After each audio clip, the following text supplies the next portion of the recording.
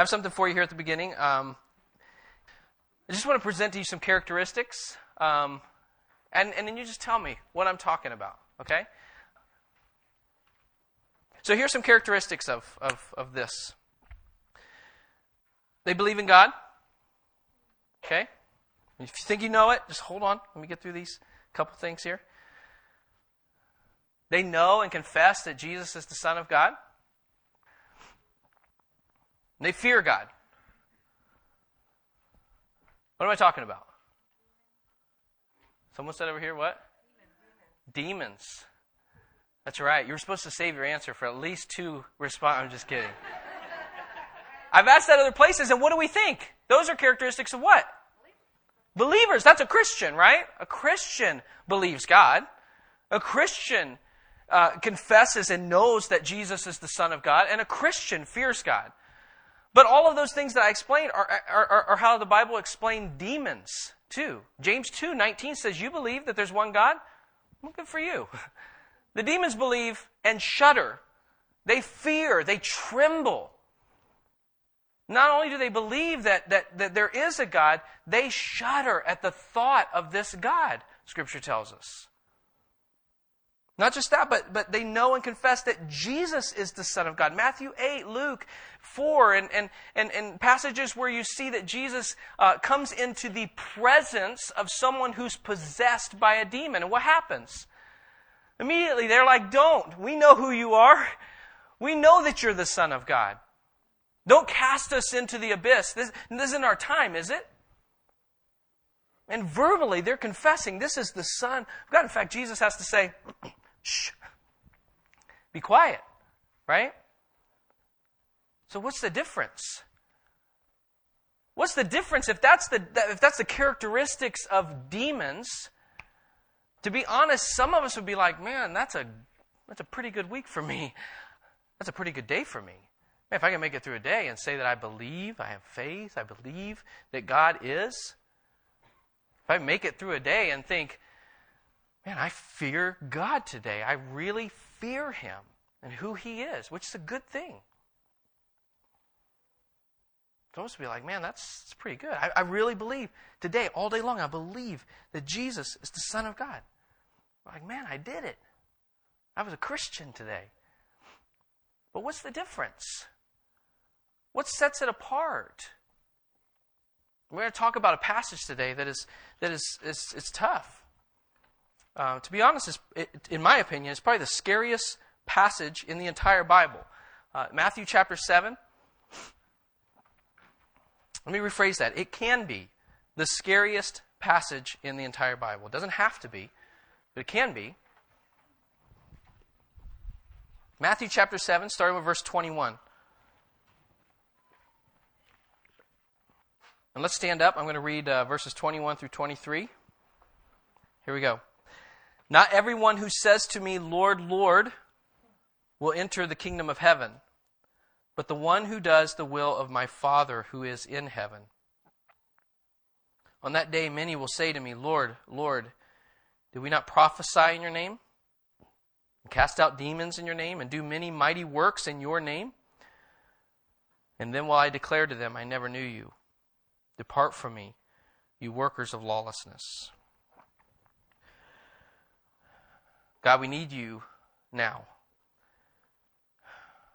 We need you to speak through your word. God, this passage, Lord, you know my heart. You know my prayers this week. You know my desires, Lord. I pray that you would awaken, bring honesty and genuineness today. Pray these things in Jesus' name. Amen. Go ahead and have a seat. When this part of the Sermon on the Mount, Jesus is still kind of giving the invitation of his sermon. He's calling people from false religion to the true kingdom of God, following Christ, being in Christ, having the righteousness of Christ, not a righteousness that we try to manufacture ourselves. And he's still kind of, towards the end of this, still in that invitation part of his sermon. And here Jesus is saying that not only, we talked about last week about false prophets and how they can deceive and lead us astray. Jesus is saying here, not only is it false prophets that can deceive us, but we can deceive ourselves. And many people are walking through the doors of church in and out every Sunday. Some Sunday and Wednesday, going to life group, and all the while deceiving themselves into thinking that they're okay. And in the same way we talked about last week, where false prophets can lead astray and have a teaching that we think sounds good and followable, yet is not the narrow way that Jesus says that is following Him, that leads to life. In the same way, we can deceive ourselves into thinking that everything's fine. The reason why so few enter the narrow gate that Jesus talks about in Matthew 7, verse 13, is because of self-deception. Not wanting to humble themselves to say, I don't know Christ. J.C. Ryle says this: the Lord Jesus winds up the Sermon on the Mount by a passage of heart-piercing application. He turns from false prophets to false professors. Notice what the Lord says here. He's not speaking to irreligious people. He's not speaking to atheists or agnostics. He's not speaking to those who are not professing or saying that they have this faith in God or in Christ. He's not speaking to the irreligious. In fact, he's speaking to the very religious, devotedly religious people. But they have they've deceived themselves into thinking that they're on the narrow path that leads to Christ, when in reality they're on the wide road that leads to hell. These people are the people who are quote unquote religious, and they think they're okay. They think everything's fine. Everything's okay. Jesus says it's not okay. Now, I don't know how many people I have talked to who, if I ask them, how are things with the Lord? How is your relationship with the Lord? How are things with the Lord? And they'll answer something like this: well, nowhere near what it should be. And maybe all of us can say that, right? I feel that way. I mean, certainly I want to be closer to God. I want to know His Word better. I want to know Him and love Him and treasure Him above all things. I want to follow Him in all ways. I want that. But the problem is, when we have this response, well, nowhere near what it should be, but we're not doing anything about it. We don't really care that it's nowhere near what it should be. We know it's nowhere near what it should be, but I'm just going to live the way I want to live. And everything will be okay. I'm okay. I know I'll go to heaven, but my relationship is nowhere near what it should be. That's a strange way of thinking for people who say that they love God, right? How could I say, man, my relationship is nowhere near what it could be. I'm not following. I'm not obeying. I'm not doing what God's called me to do. I'm not doing anything that He's told me to do, but I'm okay. I know I'll get to heaven. I know that I'll get to go to heaven, and I'm not doing anything about it. I want to look at two passages for a moment before we get into breaking down these verses here. Just move forward a couple of chapters to chapter 25 in Matthew.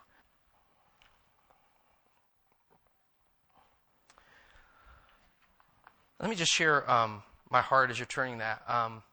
The last 2 weeks we've talked about the two kinds of trees. The healthy tree that always produces good fruit. It can't produce bad fruit, Jesus said. And then you got the bad tree that only produces bad fruit. It can't produce genuine good fruit.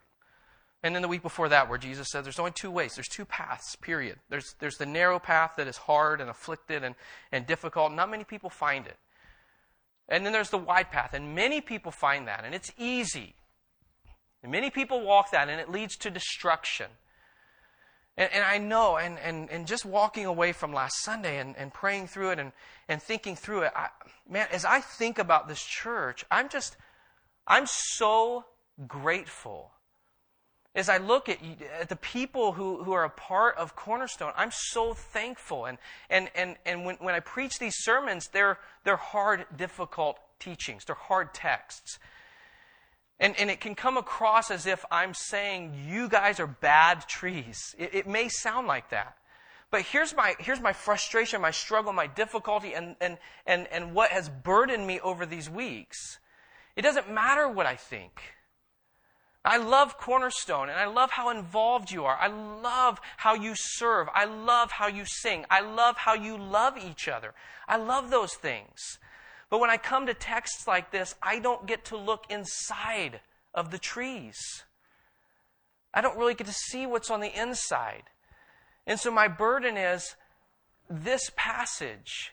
We may be great singers and great lovers and great fellowshippers and great life group attenders and great churchgoers and just great people.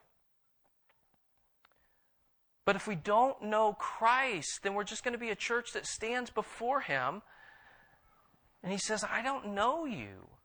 I never knew you. And so I have this unbelievable love for you, and I pray for you, and I'm amazed by you. I'm so thankful for you, and yet know my heart in this. I don't know what's inside of you. And I know Jesus says there are people that come in and out of church all the time, and they're faking it. And they're very good at faking it.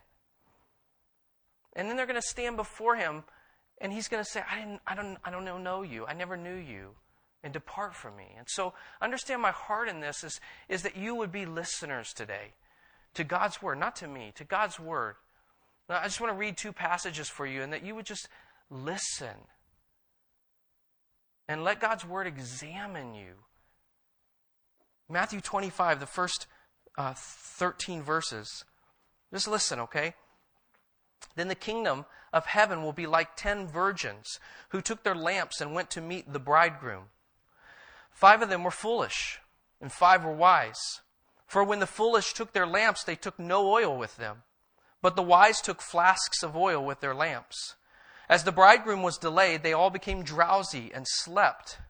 But at midnight there was a cry, "Here is the bridegroom, come out to meet him." Then all those virgins rose and trimmed their lamps. And the foolish said to the wise, "Give us some of your oil, for our lamps are going out." But the wise answered, saying, "Since there will not be enough for us and for you, go rather to the dealers and buy for yourselves." And while they were going to buy, the bridegroom came, and those who were ready went in and with him to the marriage feast, and the door was shut. Afterward, the other virgins came also, saying, "Lord, Lord, open to us." But he answered, "Truly I say to you, I do not know you. Watch therefore, for you know neither the day nor the hour." Here's this picture that Jesus gives us of these virgins who are waiting for the bridegroom, which is a picture of Christ to return. And 5 of them are wise and 5 of them are foolish. They're unprepared. The foolish ones are unprepared. And so when Christ returns, they're unprepared. They're not ready. They were in the right place. They were doing what the other virgins were doing. They were all sleeping. It's not like the bad ones fell asleep and the others were watching. They all fell asleep, but the ones were ready. 5 were ready and prepared and ready for Christ's return, for the bridegroom's return. The 5 were not. And they were left. They were left out. If you look further in that chapter to verse 41, and we're jumping in the middle of a picture that Jesus is talking about here, but it says, "Then he will say to those on his left." Now this is a different story, okay? This is the story of the sheep and the goats. And we're jumping in with the goats, okay? Not literally, please. You don't want to be them, okay? But then he will say to those on his left, "Depart from me, you cursed, into the eternal fire, prepared for the devil and his angels. For I was hungry, and you gave me no food. I was thirsty, and you gave me no drink. I was a stranger, and you did not welcome me. Naked, and you did not clothe me. Sick and in prison, and you did not visit me." Then they also will answer, saying, "Lord, when do we see you hungry or thirsty or a stranger or naked or sick or in prison and did not minister to you?" And he will answer them, saying, "Truly I say to you, as you did not do it to one of the least of these, you did not do it to me." And these will go away into eternal punishment, but the righteous into eternal life. You got the 5 virgins who were completely unprepared for the bridegroom to return. And here you have the goats who are surprised that the Lord rejects them because they never truly served Him. They were never truly His servants. And they're surprised. It's as if they're saying, Lord, if we had literally seen you, if we'd really seen you, of course we would have given you something to drink. Of course we would have given you something to eat. But Jesus said, I told you to do that stuff anyway. I told you to obey. I told you to obey, and if you loved me, you would have kept my commandments. You would have obeyed me. You didn't serve me. You just knew about me. So back in Matthew 7. It starts off in this part of the sermon, verse 21. It says, not everyone who says to me, Lord, Lord, will enter the kingdom of heaven. Not everyone who says to me, Lord, Lord, will enter the kingdom of heaven. That word Lord means master, okay? It means master. And so for them to address, especially in this culture, for them to address Jesus as Lord would have been to address Him as the one true God. But for them to address Him as Lord, Lord, was to add this spirit of zeal, intense zeal, and this picture of devotedness. And so Jesus, in saying this to them, says, not everyone who says to me, Master, Master, not everyone who says to me, Lord, Lord, is going to enter the kingdom of heaven. As we look through this passage, notice that the references are to Jesus' name, okay? So we don't want to get this idea that he's talking about Muslims, or he's talking about Hindus, or he's talking about Buddhists, or he's talking about religious people like that. He's not talking about that. As we look through the passage, he's talking about people who mention and call on His name, Jesus. Not everyone that says to me, Jesus, Lord, Lord.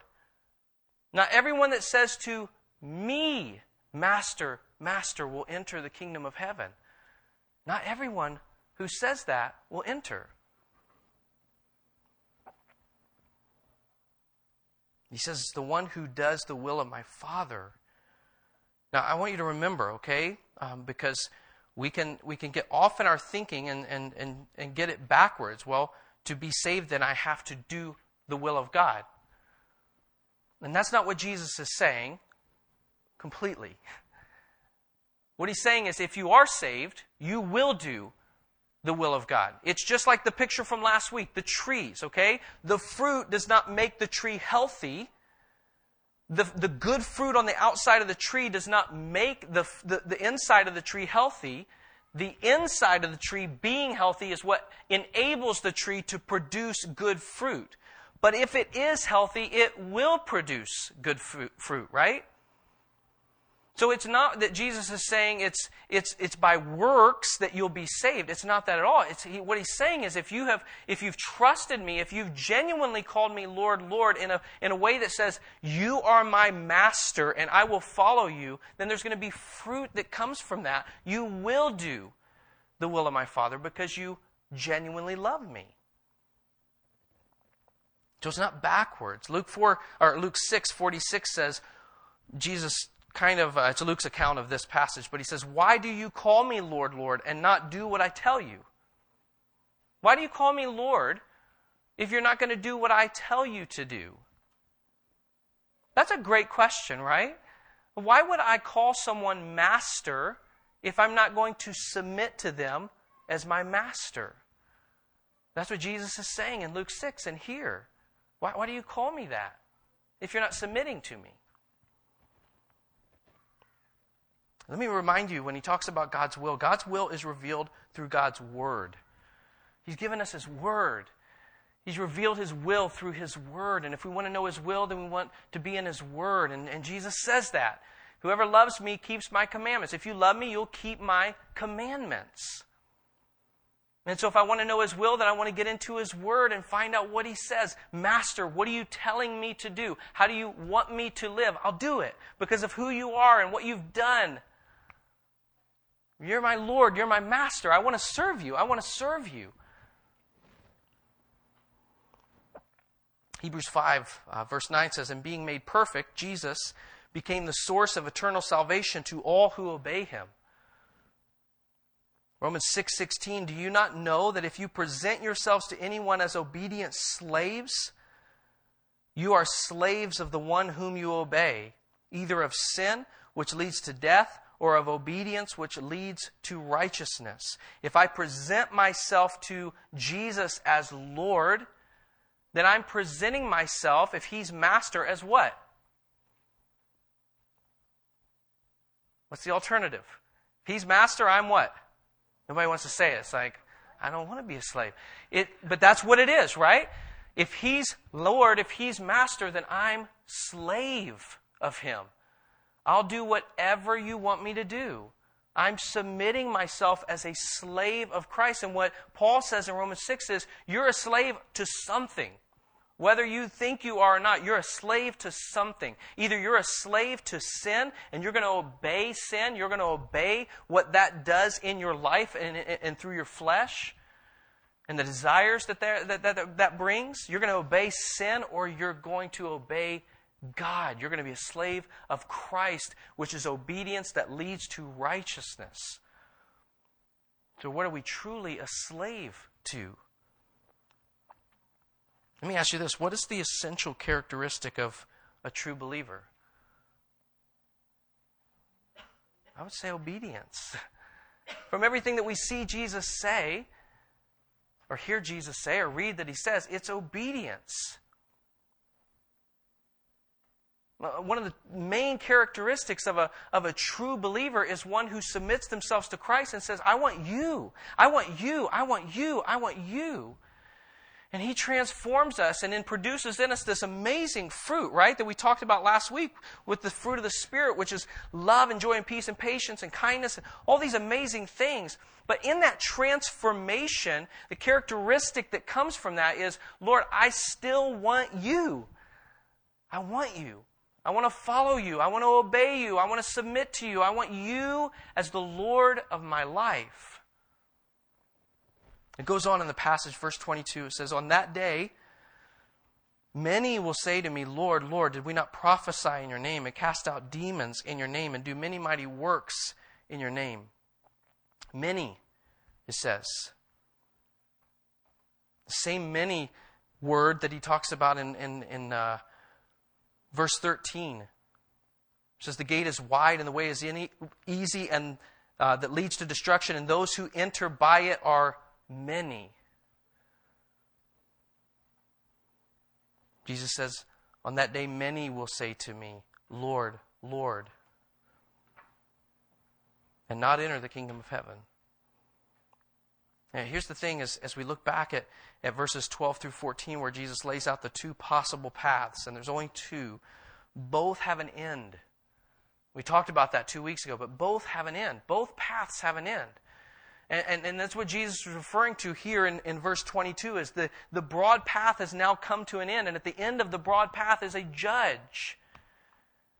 And that's what he's talking about. You've come to the end of the broad path, and it was easy, and it was nice, and it was comfortable, and it may have been filled with attending church and doing things in the name of Jesus, but it's at the end now, and you're standing before a judge. Look what they're saying to Jesus. Many will say to me, Lord, Lord. Look what it says that they're saying here. Did we not prophesy in your name? Did we not cast out demons in your name? And do many mighty works in your name? All three, in your name. In the name of Jesus, they're doing these works. Prophesying and casting out demons and doing many mighty things in the name of Christ. I mean, the question comes up, how's that possible, right? How's it possible that they're doing these things and not truly saved? Jesus doesn't say anything about that here. He doesn't tell us. He just says they're not genuine. And we can look through the New Testament and see other examples. Maybe it's just being deceived by Satan and used by Satan. Certainly, We know that it happens, and it's coming even more. Jesus says in Matthew 24, verse 24, that in the end times, false prophets are going to arise, and they're going to do many mighty works so that, if possible, they would even lead the elect astray. And so incredible works that could lead people astray. So maybe it is the work or deception of Satan and demons through this person's life who claims to follow Jesus and does them in the name of Jesus. Maybe. When you think of the slave girl in Acts, right? Who's following Paul and demon possessed and shouting out behind Paul for days and days and days. These are servants of the Most High God, and what they say is true. Believe what they're saying. Believe what they're saying. That sounds good, right? But it was all done by demons. Why? To cause a distraction to the true gospel. Maybe it's just faked or contrived. We don't know. Certainly that's the case sometimes. However the works are done, those who did them did not belong to Jesus. I thought through this, these people, and you sense this desperation as they're before the Lord, clinging to what they've done. And I thought through the Pharisees. That's what they wanted, right? That's what they sought. They wanted a sign. They wanted to see the works. They would say that to Jesus. If you're the Son of God, we want to see a sign. Prove it. Show us that you're the Son of God by giving us a sign. And I thought through that. I wonder how many of us, as we look through these things, man, they could prophesy. These people could cast out demons. These people did many mighty works. I wonder how many of us would desire those things more than we desire Jesus. I wonder how many of us, if we got down to the core of us, dug down in, would be like, man, I'd love to be able to do that. I would desire that. I would love to be a person that could do those things more than genuinely I'm really desiring Jesus right now. It goes on in verse 23. Many will say to me, verse 22 again, Lord, Lord, did we not prophesy in your name and cast out demons in your name and do many mighty works in your name? And then I declare to them, I never knew you. Depart from me, you workers of lawlessness. I never knew you. Depart from me, you workers of lawlessness. Certainly Jesus isn't saying, I don't know who you are, I don't know anything about you. He's not saying that, the God of the universe isn't saying he didn't know who the person is. He's saying, I didn't have a relationship with you. There was no relationship here. We did not have this relationship. I didn't know you. In fact, in the Old Testament, the prophet Nahum in chapter 1, verse 7 says this, the Lord is good, a stronghold in the day of trouble.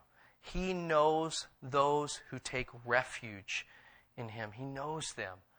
There's a relationship. There's an intimacy between the two of them. He knows them. In John 10, verses 1 through 14, it talks about Jesus being the good shepherd and how the good shepherd knows his sheep intimately. He knows them. There's a relationship between the sheep and the shepherd. He knows them by name. And they know his voice, and he leads them out, it says. There's this relationship between the true sheep and the true shepherd. And Jesus is the good shepherd, and he says, I know my sheep. I know my sheep. And many are going to stand before me and claim to do all of these things in my name, and I'm going to say, I never knew you. In 1994, I was at Grace College, and Sean was at Grace College. We were in this group that the college sent out to be ambassadors for the college, and we went and we sang in the Washington D.C. area. And one of the guys that led us into the church was setting up for us. He was a Secret Service guard for the White House, and he's like, "Hey, you guys want to do a tour tonight?" We're like, sure. So we drive out to the White House and pull up. These gates open up. We go inside the gates, like where people really park at the White House. And so we pull these really nice-looking Grace College vans in, boom, to these two parking spots. We get out, we're kind of gathering together, kind of getting our heads together. He's kind of giving us instructions. Bill Clinton walks by. And so one guy who had way more courage than I did in our group yells out at the President of the United States, "Hey, can we sing you a song?" I'm like, he can kill you, right? So he stops and he comes over and like he's talking to us and we're spending time with him. And then after a few minutes, we sing this song to the President of the United States right there in the parking lot. I have a picture, okay? Don't look at me that way, all right? So we sing this song, and here's Bill Clinton, the President of the United States, and standing there. And it was an amazing moment. I mean, it was amazing. It was so good for me biblically because at the time, there were things that we may or may not have been saying on the way to the White House. Man, if we meet such and such person, I got something to say. And then all of a sudden, you see the President of the United States, and you're nobody. And you got nothing to say except for, whoa, like this is the most powerful person in the world. It was amazing. I mean, it was a good moment for me just realizing, man, I need to be praying for my leaders. I need to be praying for my leaders. I need to be praying for my leaders. It's just a cool moment. But here's the thing. I didn't go to his house the next week. I didn't knock on his door and say, "Hey, Bill, you remember me? I was like the shorter guy in the group that sang to you last week. Remember, we talked. We were like friends." If you went to Bill Clinton and said, Tony Hall, he and I, we go to the same church, he would not know who I am. We had no relationship. I met him, bumped into him, and we spent a few minutes together, but he doesn't know me. He never knew me. This was a brief encounter. So many people in the church are looking back on a brief encounter that they had with the Savior of the world that was not a genuine, I'm surrendering to you conversion experience. And they're looking back on that and thinking, he knows me. Because one time I cried in church. Or one time I sang really loud in church. I loved it. It was amazing. It was supernatural. I just felt something different. And I look back on that moment and it was amazing. And so Jesus knows me. And he doesn't. You don't have a relationship with him. Jesus says many people are going to come to me on that day and they're going to say all these things that they did in my name. And I'm going to say, I don't know you. I never knew you. Depart from me. That word, that phrase, depart from me, as I look through this passage, I think through this passage, in my mind, I cannot think of a more terrifying word being spoken, ever. Jesus saying, depart from me. You don't get me. We didn't have a relationship. It's as if the Lord is saying, I've never known you as my disciples, and you never know me as your Lord and Savior. We have no intimate part of each other. You chose your kingdom, and it wasn't my kingdom. And so, depart from me. You workers of lawlessness. It's this picture of evildoers. You who practice evil. You who are not bearing good fruit. You're not healthy on the inside. James 2, we mentioned at the beginning, just one verse from there. But James 2, verses 17 through 19 says, "So also faith by itself, if it does not have works, is dead. But someone will say, you have faith and I have works. Show me your faith apart from your works, and I will show you my faith by my works. You believe that God is one, you do well. Even the demons believe and shudder." Here's the thing, the demons have not submitted themselves to Christ. I said last week, I'm going to say again, no Christian is sinless, okay? Don't hear me wrong. Every tree produces bad fruits sometimes. It has to be pruned. And then the pruning process helps it to create more and better good fruit. So I'm not saying if you have sinned or if you continue to sin, well, then you're not saved. I'm not saying that. Every Christian sins. There's no Christian that's sinless. But the fact that we continually confess our sins and seek the Lord's forgiveness and long for righteousness that comes from Him is evidence that we believe and belong to Him. We want to be pruned because He's our master and we're His slave, and we want to be the image of Him to this world. We want to glorify Him in the way that we live. If we're going through and saying, yeah, it's not what it should be. My relationship with the Lord isn't anywhere near what it should be, and I'm okay with that. That should cause question marks to come up in our hearts. Do I really love Jesus? Do I really know Him as who He really is if I'm okay being apart from Him? I mean, I can't imagine going on a long trip away from my family and saying, man, I love Shauna. I love Shauna so much. I love her so much. Are you excited to go home? I don't know. I take it or leave it. I've got her picture on my computer. That's ridiculous, right? I love her, so I want to be with her. I want to have time with her. I want to be in the same home with her. I want to be in the same city as her. I want to be with her. And if I love Jesus, then I want to be with Jesus. I long for Him. I'm not okay just going through life being the sinful and doing the things that displease the one that I love.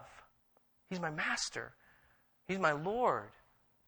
I want to be like Him as I serve Him more and more and more. I want to give you 4 warnings against self-deception or characteristics of those that are self-deceived. Number 1 is this: it's those who prayed, and that's your place you stand on. Well, I prayed. Someone told me to walk an aisle or pray a prayer or raise a hand and never, ever, ever doubt what the Lord has done. Never doubt. Never doubt that you're saved. Never doubt. Let me just say, we have no right to assure a person of something that we can't be certain that is true. And I just mean that in this. If there's no fruit, if I go up to an orange tree and it's just dead, I'm not going to turn and tell someone, I'd like to have the tree in my yard. That's a good, healthy tree. I have no right to go up to someone who's dead on the outside and say, "Oh, you prayed a prayer? Oh, well, don't worry about it. You're fine. You're fine. You prayed a prayer. You had an experience." And so many people are clinging, looking back on their salvation. Looking back on their salvation.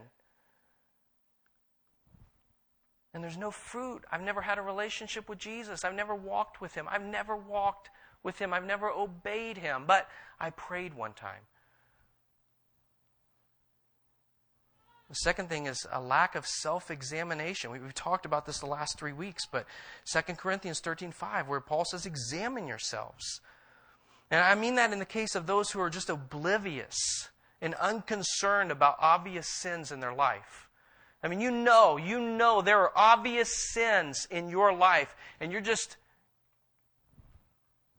no self-examination. Well, that's just my burden to bear. That's just what I deal with.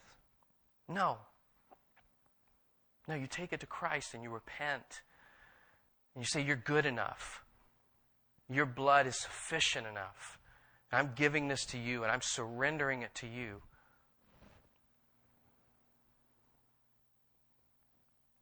The third thing is that this idea that, I was born a Christian. I was born in church. I've heard that. I don't know if you've heard that before. I've heard that. Are you a Christian? I was born a Christian. How long have you been a Christian? I was born a Christian. Really? Man, I wish I could have got in on that, right? I got a bad deal if that's the case. You can't be born a Christian. You may have been born in a home that went to church all the time, but you're not born a Christian.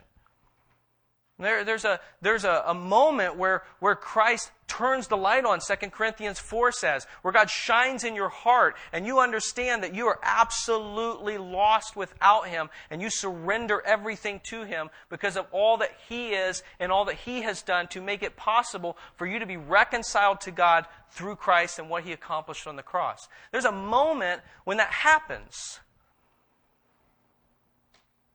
It's not, I've just gone to church all my life. The fourth one, this is maybe the most popular. My good deeds outweigh my bad ones. My good deeds outweigh the bad things I do. If you are good enough to do that, hey, but they don't outweigh the bad ones. And it doesn't matter. A couple of verses, Romans 3.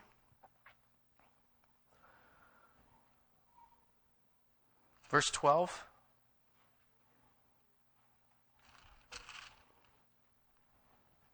All have turned aside. Together they have become worthless. No one does good, not even one, which disqualifies you. No one does good, not even one.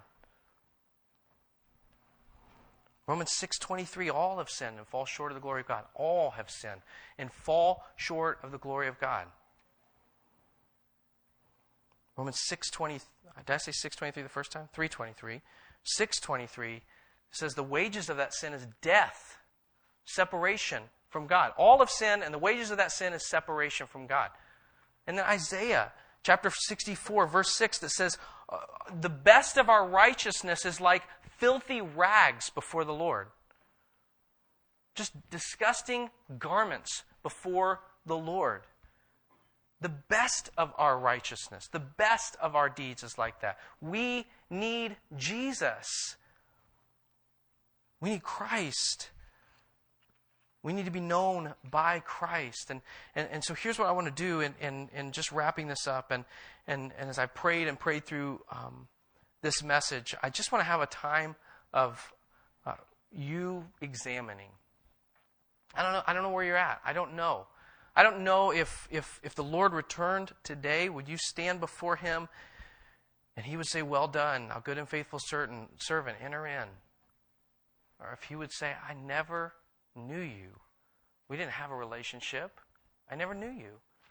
I don't know that. And so I want to take just a few minutes of quiet and just examining your own heart. And really, when you examine your own heart, that's just looking in and seeing, is what is in me aligning with and pursuing what is God and His glory. I'm not looking to see if there's more good than there is bad. I'm just looking, what's the purpose in my heart?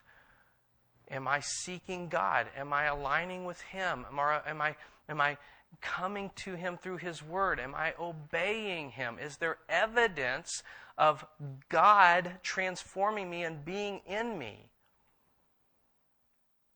And so here's what I'm going to ask. It's just going to take a couple minutes and just quiet. We're going to sing in a few minutes. But if you've never come to Christ and surrendered to Him for salvation, here's what I want you to do. And if you examine and you see, you know what, I'm looking back on something that I'm hoping is going to get to me to heaven, but I'm not following Jesus. I have no relationship with Jesus. Then I'm going to ask you, I'll be playing softly, and we're going to sing in a minute. Don't sing. I'm going to ask you to get up, and there'll be some people that will be back here to meet with you. There's a room that we have that's a bigger room and away from here that you can go to and just pray with that person. My desire is that we would be a church that is genuinely following Christ, that we love Him, that we live for Him, that we're a reflection of Him because of Him being in us and working in us and saving us. And so I'm praying that if there's anyone here, man, I know if that's the story of you, and you've been coming to church and you've been faking it, that pride is the reason you're doing that. I mean, it's probably the biggest reason you're doing that. Is there's no way you could ever imagine the people here seeing that you were one of these people. And let me just encourage you, I would way rather see you now confess that than then. I hope you know that you've been around these people, if you have, that this is a people who will embrace and worship and praise and rejoice and celebrate over what God does in your heart. We don't want people who just look like Christians here. We want people to love Jesus and treasure Him, live for Him. So I'm praying for you. I don't know who you are, or I don't know, but I'm praying for you and just asking God to just come in and awaken and give faith and humility that says, today I'm submitting to you, Jesus. Let me pray for you. Lord, thank you so much for your amazing love and grace. God, I pray for genuineness, Lord, for young and old here right now. No matter the age, Lord, I pray that you would just work and move. God, use your word. We've seen a picture, we've seen a glimpse of the end when we come before you in this passage, Lord.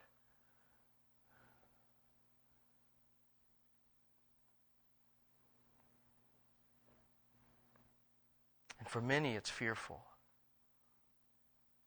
You said that. Many will come to you on that day, proclaiming the works that they've done in the name of Jesus, and you will declare that you never knew them. Jesus, I pray that you would just open eyes, shine in hearts right now, God. I pray that you would break through fear.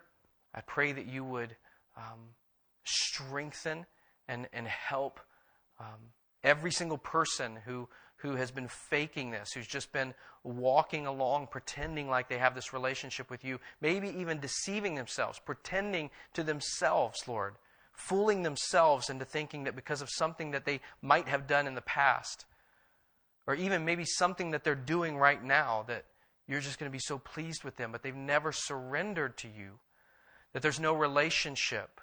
There's no desire for obedience. There's no desire for your righteousness. God, if there's anyone here like that right now, God, I pray that you would move and work and draw them, Father. I pray that they would be the wise and not foolish one today, who sees in light of eternity and not just now, and who prepares themselves for the coming of a great and loving King. In Christ's name, amen.